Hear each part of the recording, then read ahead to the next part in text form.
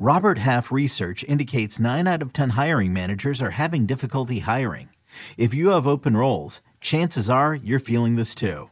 That's why you need Robert Half. Our specialized recruiting professionals engage with our proprietary AI to connect businesses of all sizes with highly skilled talent in finance and accounting, technology, marketing and creative, legal, and administrative and customer support. At Robert Half, we know talent. Visit roberthalf.com today.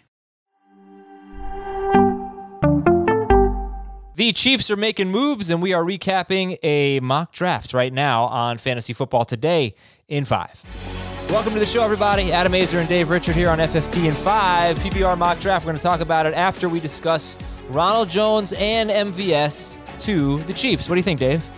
We got to talk about these guys for another offseason. Yes, they have upside because they're in Kansas City. Yes, they're talented. In the case of both of them, they are very fast. MVS has never had even 700 yards receiving in a season, never had more than 6 touchdowns in a season. And you can't say, well, he hasn't played with anybody. He played with Aaron Rodgers. That's pretty good.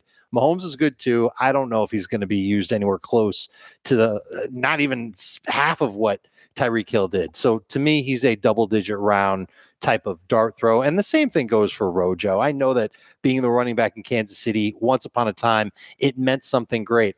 I think the Chiefs are learning from other teams around the league that it's better to go with a multiplayer approach. And we hate that for fantasy, right? We don't want to have a bunch of different running backs taking turns with the football. We want one guy. Well, the Chiefs don't have one guy right now. CEH has had his opportunity. Rojo's there to compete with him. I bet when the season starts, those two will split rushing downs, and someone else to be determined will be taking passing downs. 3-headed monster in Kansas City, 4 if you count Patrick Mahomes. That's not a good thing. Now, Clyde Edwards-Helaire went in the second pick of round 6. So that is 62nd overall, just before Chase Edmonds. Think about where he had been going previously. That almost seems like a bargain. I feel like I don't know where he was going previously. I feel like this is not far off from where he was going previously. But this was before. No, I'm talking about like 2021 and 2020. But this was before the Ronald Jones. This is before the Ronald Jones signing. Right. This is where I would expect him.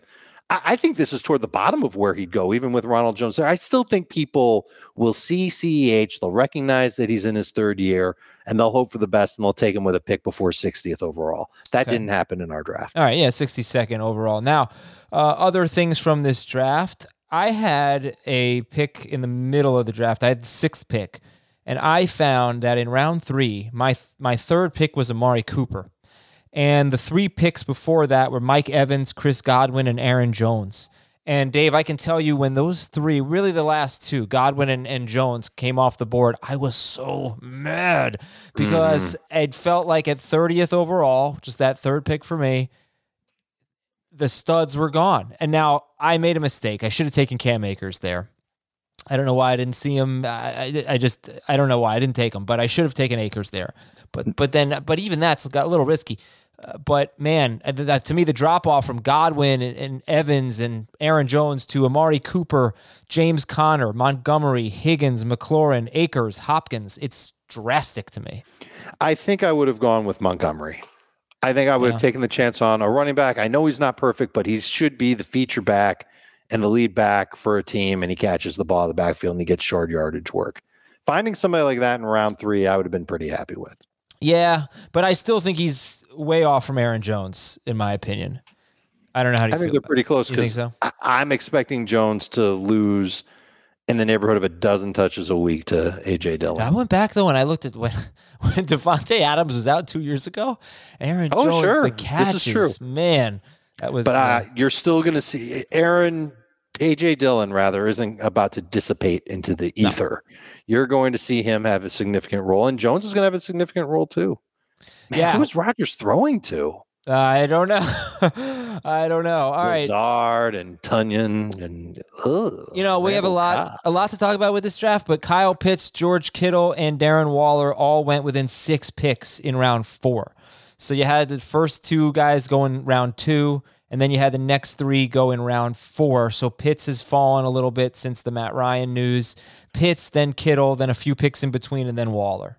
How about the first quarterback was taken by Jamie in round? We'll tell you on the main show. Yeah, all right.